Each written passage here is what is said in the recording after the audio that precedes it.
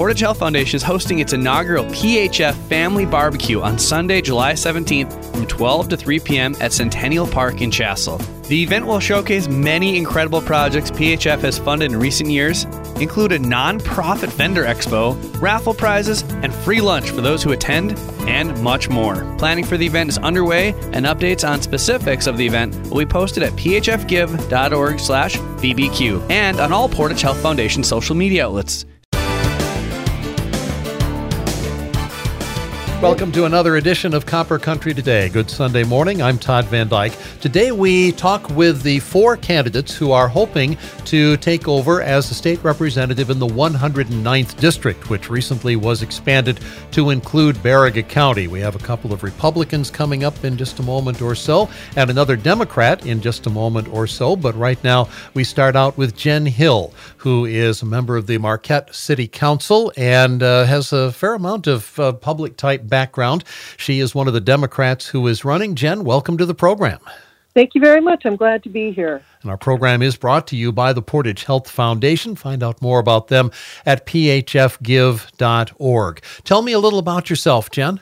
Sure. I have 30 years experience in economic development, sustainability, and nonprofit leadership. And for the last 8 years, I have represented the UP at energy tables. As many folks know, unfortunately, we pay some of the highest electric rates in the entire lower 48 states, and I've been helping address that question. And as you mentioned, for the last 5 years, I've been elected to the Marquette City Commission. You were a member of the UP Energy Task Force, as I recall. Yes, thank you. That is, part of my energy work. We met from 2019 through 2021 to look at our propane issues, and also we had 2 reports, one on propane and one on our overall energy situation and how to improve it. Would I take from that that might be one of your lead issues if you head to Lansing? Yes.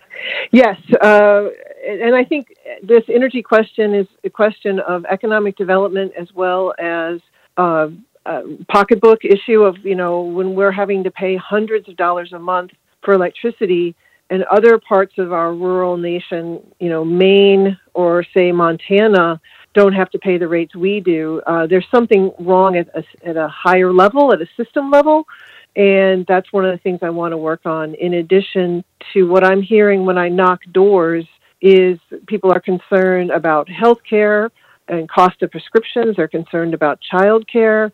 They're concerned about housing, is what I'm hearing so far. What do you think can be done from the Lansing base about health care and prescription costs? A lot of that is federal, perhaps?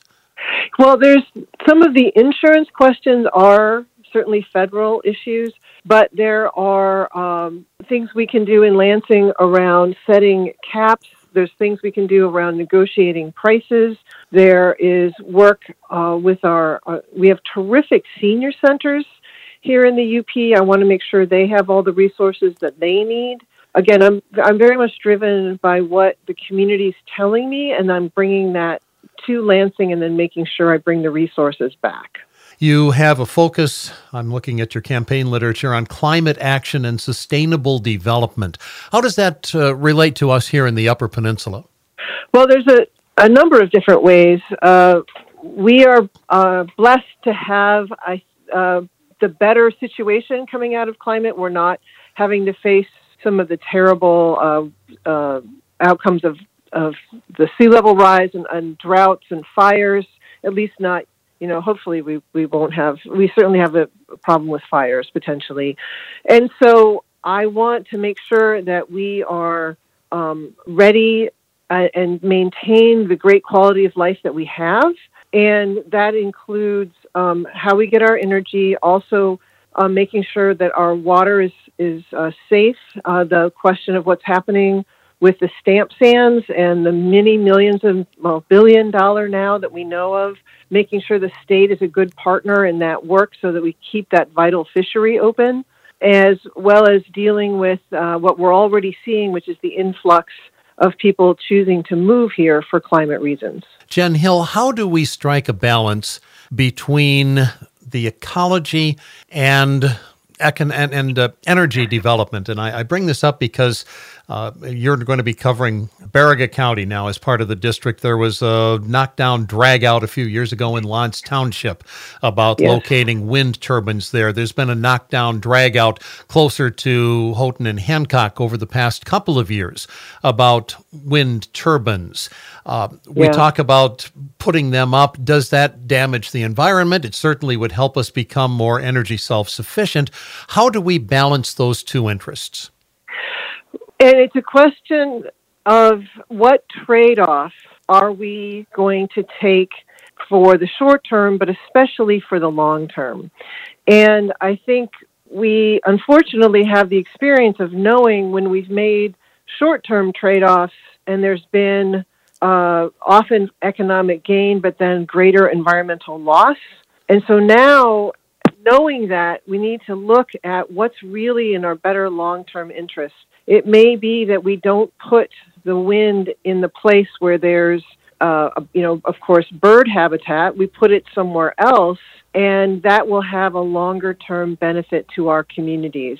What I don't want is for us to continue to be dependent on fuels that are brought, that are on the international market that go up and down based on wars happening in other continents, which is our situation now. We do need to develop local energy, as you say, and I think it's a question of continuing to talk about it. As more people get educated about these issues and these questions, we can make trade-offs that are comfortable for our community, and that involves, sitting down and talking about these issues and getting and learning more about them. And rather than, unfortunately, landowners can say, "I want to put this here," and then you're put in a reactive position. I think it's important that we be proactive and look at this. All of members of the community look at this from a future, with what we want for the future, and not just in a reactive position. Talking with Jen Hill, who is one of the two Democratic candidates who will be on the August 2nd primary ballot in the 109th State House District, which now includes Baraga County. Baraga County is kind of new territory for you folks, all of the candidates basically coming out of Marquette County. Has it been a bit of a learning process for you to get to know Baraga County a little better? I've really enjoyed getting to meet folks. I came over for the Baraga Lumberjack Parade and got to talk to folks there. I've also was at the Lake Trout Festival and got to meet many people there. What I heard is these questions of economic development, questions about mental health services and how to improve those, as well as the general health care and prescription drug costs. And, of course, working with the tribe as a sovereign nation is going to be another important piece. As a state legislator, we do have a very specific kind of relationship, and I look forward to working with the tribe as well. You have an economic development background. We know that we have some challenges on that count here, particularly transportation. For freight, we're a long ways away from some of the major routes. For airplane, air travel, we have some limitations on that as well. How do we reach out and develop ourselves economically? And what windows do you see that aren't necessarily hampered by those couple of drawbacks that we have? Yeah, I think this is where, and I'm glad to say I've been at some of these UP-wide tables for a number of years. It's going to take the entire UP working together to bring in the level of resources. And Invest UP, which is all 15 counties, has an initial $15 million investment from the state of Michigan, and it looks like there will be potential for more funding to come in December and when the legislature gets back together.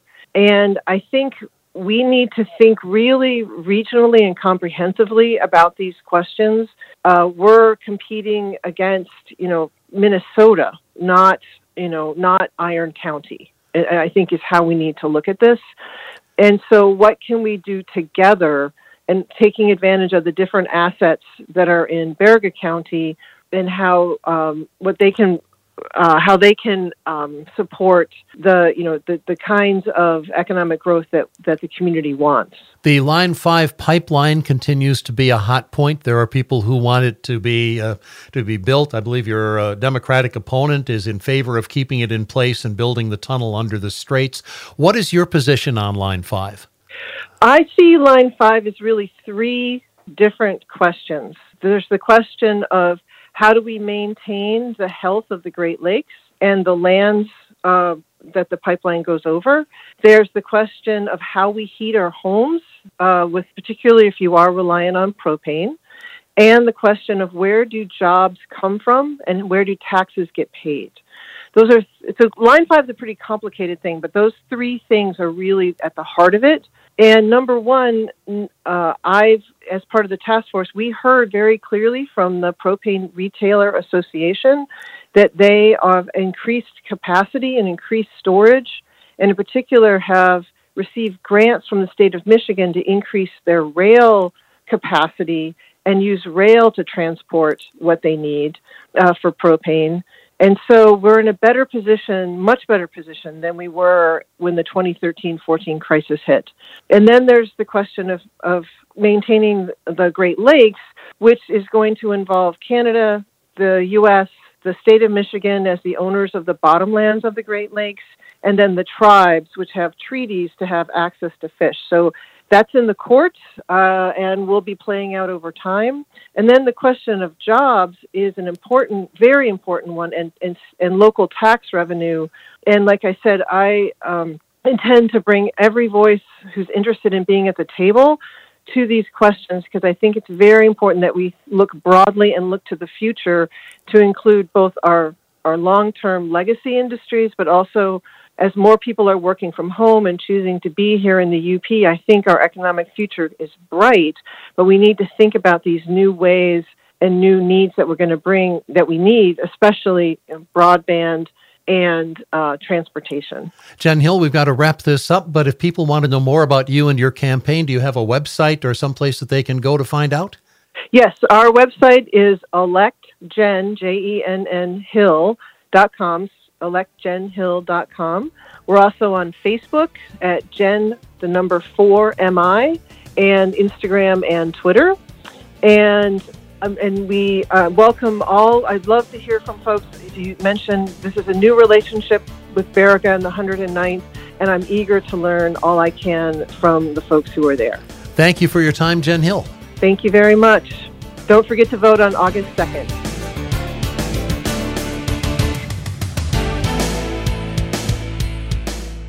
We continue as we preview the August 2nd primary, talking with the candidates in the 109th State House seat, which now, as I've mentioned, includes Baraga County.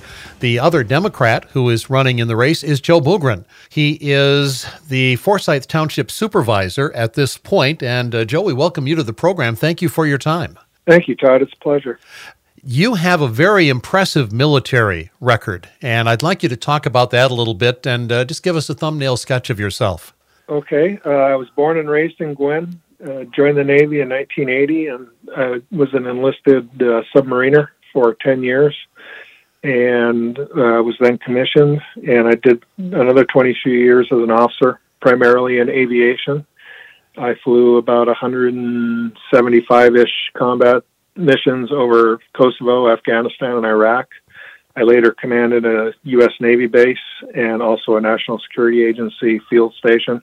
Throughout my career, I was also a cryptologist, so Navy sent me to learn Russian, sent me to learn Morse code when I was a young kid.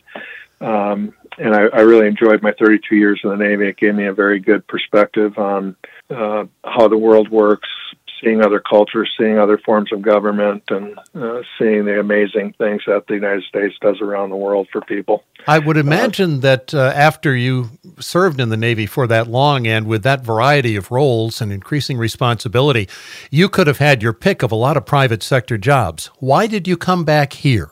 Well, I came home from work one day, and I had two sons who were in 9th and 8th grade at the time, and I was getting ready to go on another overseas assignment and probably come into the screening zone for selection to Admiral. And my kids cornered me and said, "We want to go be from somewhere. We're tired of all this moving." I said, well, where do you want to be from? And they said, where Grandma lives, and Grandma lives in Gwin. So off we went, and I was obviously tickled pink because, I love the UP and I love my hometown, and it's always the place I've owned property, or the only place I've owned property. The only place I've ever voted was from my precinct in Forsyth, regardless of where I was in the world. So it's really good to be back, and it's, I've been back here now for just over 10 years, and have become involved in the local community since I got back. I am a small business owner, and I'm a partner in a consulting firm out of DC, and we do consulting to the U.S. intelligence community. So I still have my fingers in the pie to a certain degree, although I work exclusively remotely from Gwin. Now, you are a Democrat. You're in Forsyth Township, which, frankly, I'm not as familiar with Marquette County politics as maybe I should be. I would suspect that's a pretty conservative red district. How does that work? Forsyth Township itself has over the last 15 years become significantly more conservative. In fact, on the township board, myself and one of the trustees are Democrats. The other three members of the board are Republicans. Fortunately, at the municipal level, partisan politics rarely plays a role, and we get along well and go.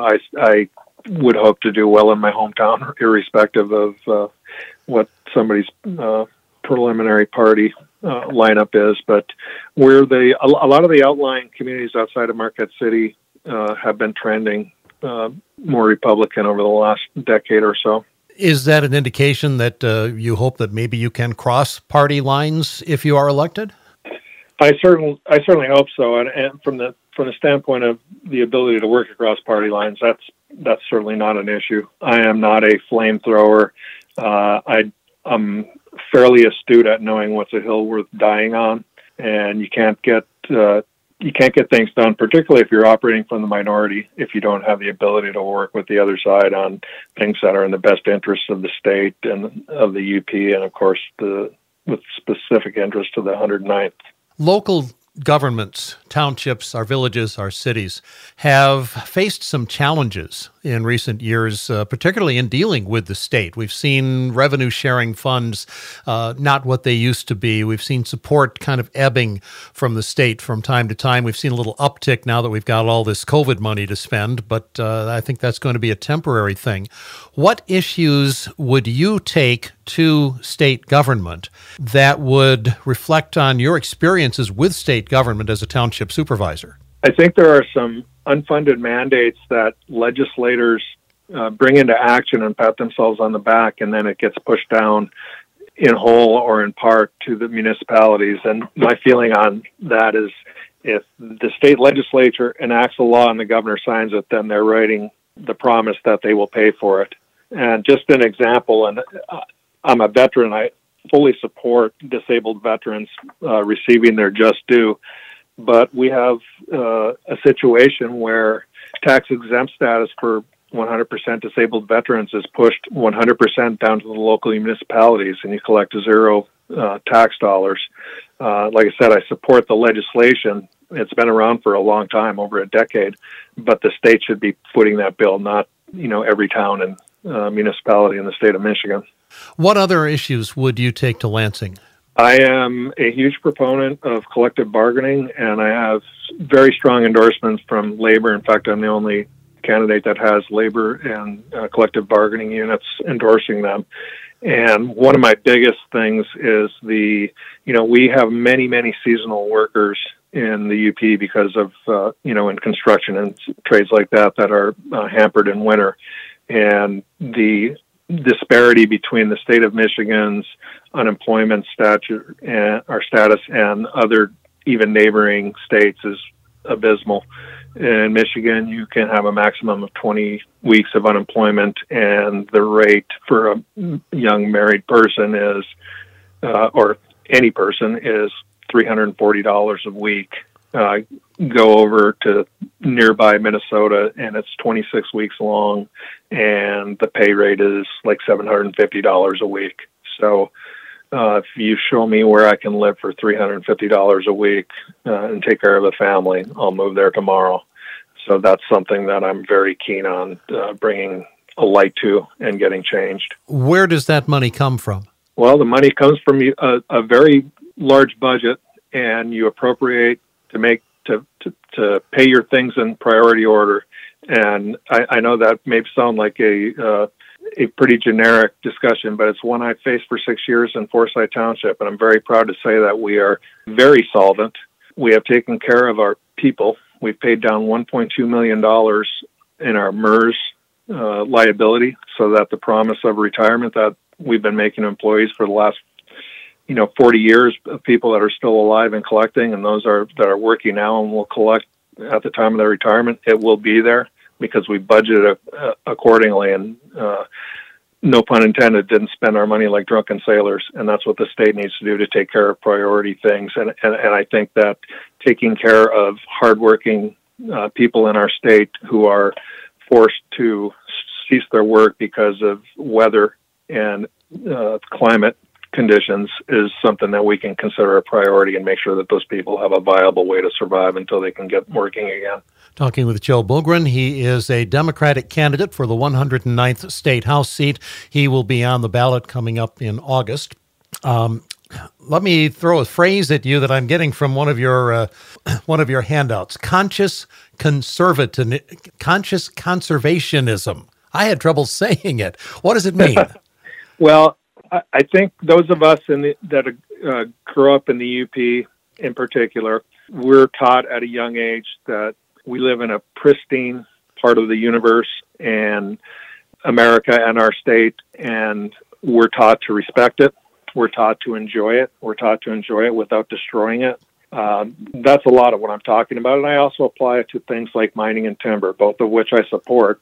But I think we have to be mindful to ensure that those who are doing that business do so in a manner that doesn't harm the environment. And if you just noticed in the budget that just got passed at the state, the Buffalo Reef project just got a $10 million help start to get that stamp sand out of there and reclaim that. And it's going to take decades and probably forever to keep that going. That's something that our incumbent representative, who supports me and endorses me, by the way, Sarah Cambenzi, got done for us along with Senator McBroom. And, so conscientious conservationism is just an awareness that we live in beauty, and we have, from whether it's individual pleasure seeking to, go look at the waterfalls, go to Pictured Rocks, go into Baraga County and go to the seashore or the lakeshore in Lawrence or to wherever we are, to the manufacturing that occurs in our area. We need to take care of it, make sure that we always have this and we preserve it. And I think it's an absolute part of the culture of everybody that grows up in the UP. Just a couple minutes left here, Joe. I want to touch on the Line 5 pipeline because I know your position on that differs from the position of many in your party. Yes, it does. I have yet to hear a cogent argument on how the necessary propane and fuel that comes through Line 5 would get to us otherwise. I disagree with the assertion that it can be done for the same price and the same level of safety elsewhere. My position is also based on the fact that there are a whole lot of labor jobs that are associated with it, and I don't want to see those go away. That's a whole lot of jobs that allow children and grandchildren of UP residents to remain in the UP and not have to leave to find work. And I also base that on the fact that Line 5 is an international agreement, and it's highly unlikely that the state of Michigan is going to do anything to change that. I would rather focus my energy on holding to the highest ethical and environmental standards those who are engaged in Line 5. I'd rather quit holding up the pipeline that's currently in place that has the potential or a greater potential to have damage occur and get working on the tunnel that is going to provide greater security to the region and to the lakes. As I said the other day in Baraga, we're the country that put a man on the moon and built the Panama Canal. I think we can figure out how to make Enbridge keep a tunnel that's safe and that we can monitor and that we can feel, sound about. Real quickly, Joe, I got to cut you off because we're running out of time, but I want to, if folks want to know more about you and your positions, do you have an online presence? How can they learn more? I sure do. They can find me on Facebook, Joe Bogren for State Representative, and my webpage is joebogren.com. And if any of the groups in your listening area would like me to come up and say hello to them or grill me on my positions, I'll be happy to avail myself. And thank you very much, Todd, for allowing me to participate in this forum. Joe Bogren, who is one of the Democratic candidates for the 109th, will take a break and be back and talk the Republicans in just a moment on Copper Country Today.